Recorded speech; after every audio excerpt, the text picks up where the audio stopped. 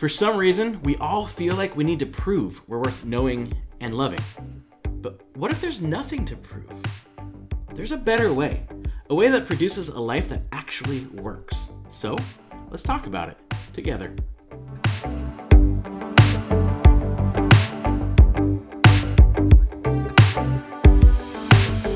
We do so many things to prove that we are successful and worthy of acceptance and attention and love, even by people we don't know.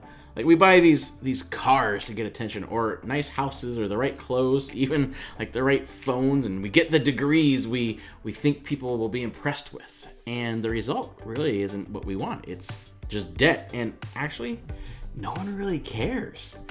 Or maybe we think it's like having the perfect family. We try to impress people by having the perfect family and kids that obey and are really good at sports and get the scholarship. And you know what happens with that?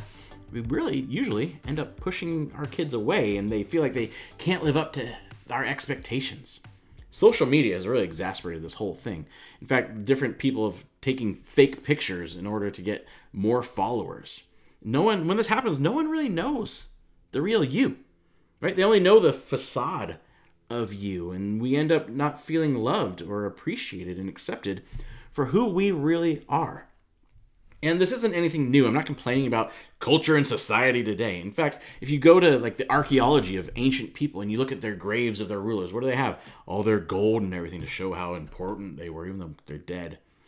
And then there were different laws back in the day of different social classes could only wear certain types of clothes, so you knew who you were on the social strata and all of that. In Rome, people would the best seats in the Colosseum, the seats of honor, were reserved for the right type of people.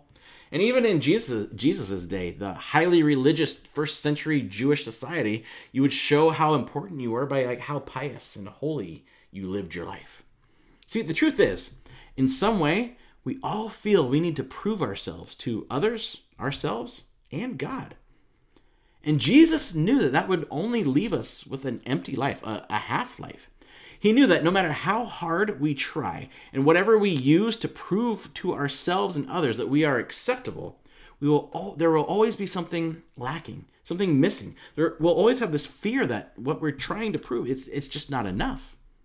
And Jesus taught that there's a better way that leads to a full, overflowing life, a life in the kingdom of heaven, where our worth is not determined by what we do or what we have. A life where we don't have to prove anything to be accepted because we're already accepted. And when we look at what Jesus said, what we'll see is the moment we accept that we are accepted, we stop having to prove anything to anyone. And whether you call yourself a Jesus follower or not, this is the invitation. What we're about to look at is the invitation Jesus has offered to all of us. So where does he start? Watch out. Don't do your good deeds publicly to be admired by others, for you will lose the reward from your Father in heaven. Jesus says, watch out. Like, what I'm about to tell you is a big deal. So pay attention, because this desire to prove ourselves can really sneak up on us. And for those who have been with us and for this whole series and paying attention, you might be asking a question when Jesus says, don't do your good deeds in public. Because doesn't this contradict what Jesus said in chapter 5, verse 16, where he said, in the same way, let your good deeds shine for all to see, like for all to see, so that everyone will praise your heavenly Father? Like he says, don't do it in public, but then beforehand he said, do it so everyone sees it. Is that a contradiction? No. See, as he said before, the point is your heart, our heart. Are we doing these things to prove something, or is it because we are something? Are we trying to prove we're a good person, or we're just doing it because we've been transformed into a God person? Are we trying to prove how great we are, or to show people how great God is? See, our motivation for doing good proves who we really are. And if our motivation is to prove to others how great we are, Jesus says we lose what we actually want, what we actually need. He calls it a reward from our Father in heaven. He's talking about life in the kingdom of heaven. The life he promises, that full, abundant life of peace and confidence and joy with a relationship with God. I mean, there also are, he talks about future rewards in the kingdom of heaven. When the kingdom of heaven fully arrives and comes and he establishes new heaven and new earth. And what those are exactly, I don't know. But I'm guessing they're pretty good. And then Jesus gives 3 examples, 3 illustrations of what it would mean, what it would look like to do these good deeds in public. Giving to the needy, prayer, and fasting. All 3 of these are main parts of the Jewish religion and were at the time. And what Jesus is about to tell us is not like this code of ethics like we've talked about in other episodes. These are examples of actions that can be done either to strengthen our relationship with God or as a way to prove just how holy and pious we are. These are not things like if we should do them. The question isn't if we should do these things. Jesus is assuming his followers are doing them and will do them. The point, as we said, is why. Why do people do these things? And so his first example really seems like the most common, and I think it's something that even happens today. When you give to someone in need, don't do as the hypocrites do, blowing trumpets in the synagogues and streets to call attention to their acts of charity. I tell you the truth, they have received all the reward they will ever get. But when you give to someone in need, don't let your left hand know what your right hand is doing. Give your gifts in private, and your Father, who sees everything, will reward you. And you might be asking, how is that even possible? Of course, like my left, I'll know that I'm giving, and I'll probably even get that good feeling that I'm giving. Or you might be saying, well, if I write a check like to the church who helps the poor, then the person who deposits the check will know how much I gave, and then I'll lose my reward. I don't know why we insist on taking Jesus so rigidly and literally. Like, he is such a better communicator than that. He's using word pictures to get his point across. Jesus is saying, these people, these religious hypocrites, they don't care about the poor. They're not actually caring about the poor. When they give to the poor, they blow horns so everybody gets their attention. They look at you so everyone thinks just, oh, wow, they gave so much. They're wonderful. They're so charitable. Jesus says when your motivation is to actually help, when you love your neighbor because God loves them, then you are so unconcerned with getting attention, it is as if your hands aren't even paying attention to each other. And so Jesus calls these generous trumpet blowers hypocrites, which is a word in Greek that really came from the idea of actors who wore masks in the Greek plays. These are hypocrites who put on a mask and wasn't actually them. See, these people, they seem like good people, but their hearts are not changed. Their motivation isn't to help others, it's still just about themselves. And that momentary recognition that they want so bad is all the reward they're going to get. And then they're just going to be forgotten. Like, see, it doesn't impress God when other people are impressed with us. Think about it. Like, how impressed are you when a random kid walks up to you in the grocery store and is like, I'm the most popular kid in 3rd grade. And you're like, wait, you? All the 3rd graders in your class know who you are? Wow. You don't care, right? Like, who cares? But that's what we do. Whether it's like giving to the needy or maybe sounding religious. When you pray, don't be like the hypocrites who love to pray publicly on street corners and in the synagogues where everyone can see them. I tell you the truth, that is all the reward they will ever get. But when you pray, go away by yourself, shut the door behind you, and pray to your Father in private. Then your Father, who sees everything, will reward you. When you pray, don't babble on and on as the Gentiles do. They think their prayers are answered merely by repeating their words again and again. Don't be like them, for your Father knows exactly what you need even before you ask him. Which is, of course, why I try to keep my prayers short. See, these people, these religious hypocrites, had become so concerned about the image of practicing their religion and proving how holy they are, that they forgot the point of prayer in the first place. The point is communicating with God, connecting with God, and listening to God. Like, think about it. When you are in love with someone, you don't go on a date with them to prove that you're in love, right? You go because you want to be with that person. You want to talk to that person. You want to be around that person. You want to smell that person. Like, would it be much of a relationship if you only went out with them to prove your love to them, or to prove to yourself that you love them, or even to prove to others, oh, I hope they see this date? Because, if the goal of the relationship is for people to say, wow, wow, that person, they love that person so much. They're so cute. I wish I had that. That relationship is doomed, right? It would take all the joy and the fun out of it. If you have to prove it, you have to prove that you are it, maybe you aren't really it, right? Like if you have to tell everyone how great you are, maybe you're afraid that you're not that great. And so who are you actually trying to convince? Listen, God people, which we talked about in the last episode, God people don't have to prove who they are. They get to just enjoy being what they are. And so praying, talking to God, reading scripture, reading the Bible comes from a desire to enjoy and know him and know his heart better, not to prove how holy you are to yourself or others or God. The motivation is not to prove anything. It's just to know the God of love. And then Jesus gives an example of what this relationship, this connection is actually like. Pray like this. Our Father in heaven, may your name be kept holy. May your kingdom come soon.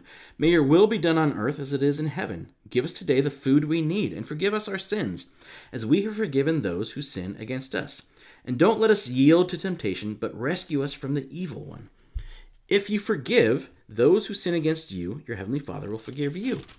But if you refuse to forgive others, your heavenly Father will not forgive your sins. See, a relationship with God is a real, life-giving, personal relationship that then flows into every other relationship where we forgive because we've been forgiven and we are so aware of the love that we have. See, a relationship with God is a daily awareness of and a reliance on the personal love of our Heavenly Father. And then Jesus gives us a third example. And when you fast, don't make it obvious as the hypocrites do, for they try to look miserable and disheveled, so people will admire them for their fasting. I tell you the truth, that is the only reward they will ever get.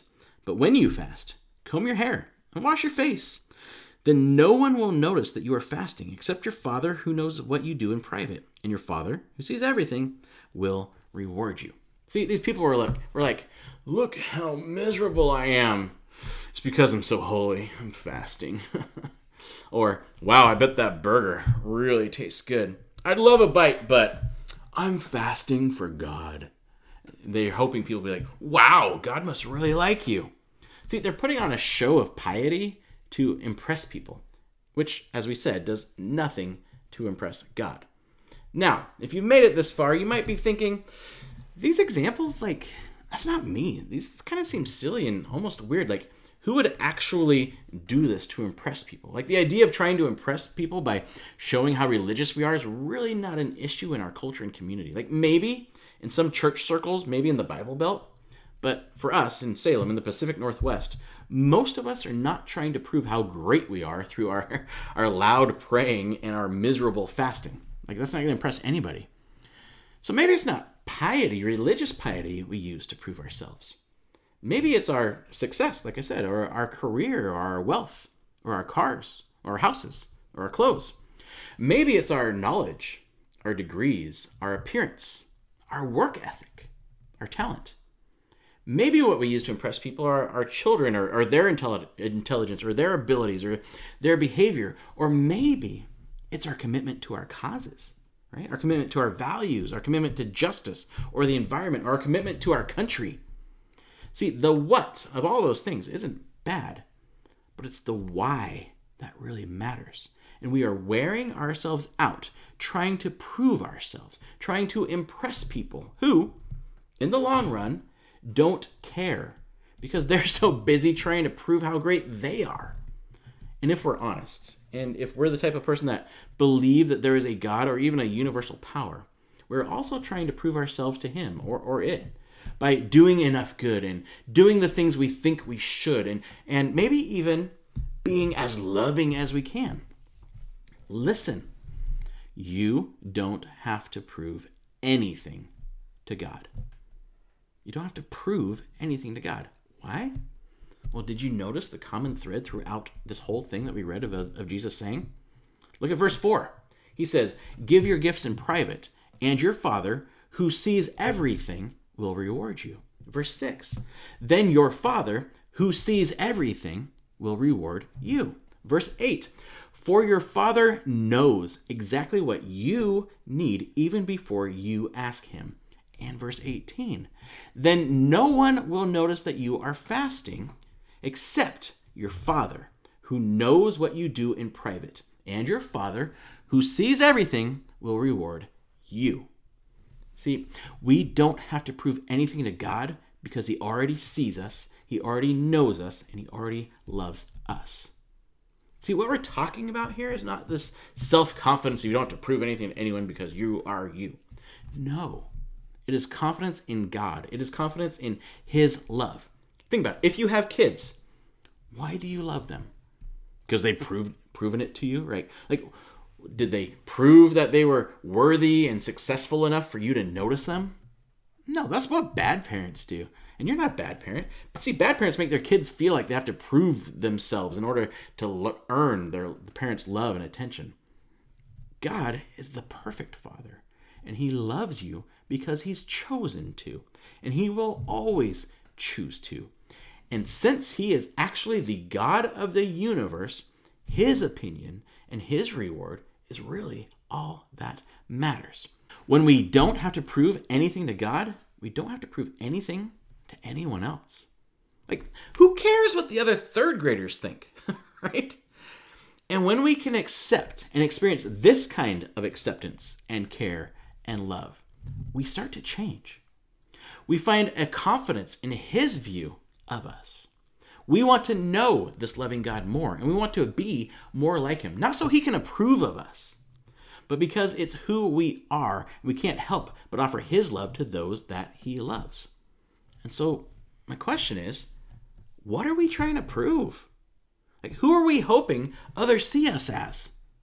What are we doing to try to impress the world, to impress God? I want to tell you, relax. All of us are invited to a better and fuller life in the kingdom of heaven. But it doesn't just happen. It's not like just this thing that kind of happens to us. We have to choose to accept Jesus' invitation to have him as our center, to join his kingdom. And so if there's never been a point in your life where you've said, Jesus, I accept your invitation to this new life, to this kingdom. I want you to be my king, my friend, my savior, and my God. The moment is now. You are invited now to tell him that, to accept that. And once you do, I want you to know, for all of us who have done that and are thinking of doing that, this life takes practice.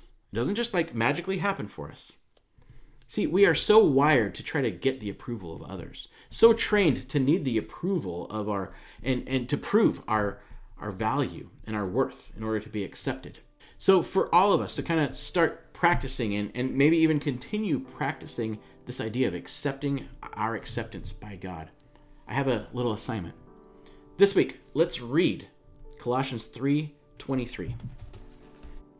Work willingly at whatever you do as though you were working for the Lord rather than for people. It's for everything we do isn't for others. It's really for God. And so let's read that this week, but don't just read it. Take the time to copy it down on a 3x5 card, a Post-it note, and then put it somewhere where you will see it every week to know that what your motivation for what you do isn't to impress others. It's because you love Jesus and want to live for him. So copy down Colossians 3:23 and then ask two questions. First, what am I trying to prove and to whom? I guess it's three questions. What am I trying to prove and to whom am I trying to prove it? And then, who do I think needs to prove themselves to me? Like, who have you kind of put on like, oh, I won't accept you unless you prove it to me that you're good enough to be accepted. See, the acceptance and the forgiveness Jesus offers to us is what we are expected to give and offer to each other. And maybe it's time to offer it to others and to let some people off of your hook. See, Jesus offers all of us true life, where we don't have to prove anything to anyone, even him. We don't have to worry about who's watching or whether someone's impressed with us or not. We just need to choose to accept his acceptance and then enjoy practicing to focus on it as we offer the same acceptance to those around us. This is the life that actually works, and This is the life your neighbors, your kids, your grandkids, and your friends are longing for. And it's available to all of us because of and through Jesus, who proved his love by living, dying, and rising for us. See, we have nothing to prove because Jesus already proved his love for us.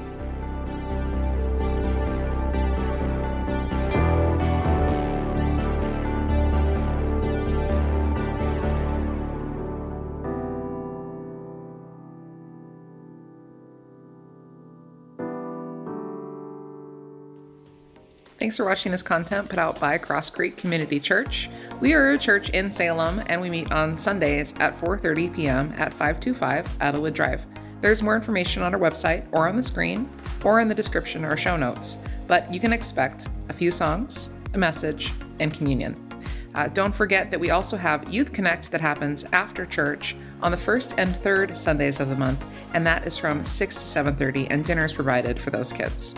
That's available to any middle school or high schooler, and they don't even have to come to our church to attend. They can bring their friends and have a good time.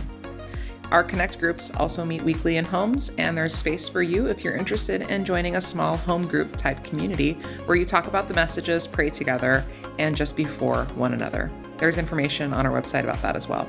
Lastly, it's October, so that means we have an October for Salem opportunity for you, and this one's a fun one. It's Boo Your Neighbor. You can make a treat or buy a treat and surprise your neighbor with it. It's a fun game to pass along and a great way to be for your neighbor and for Salem. We hope to see you in person one of these Sundays. Until then, see you later. Watch out!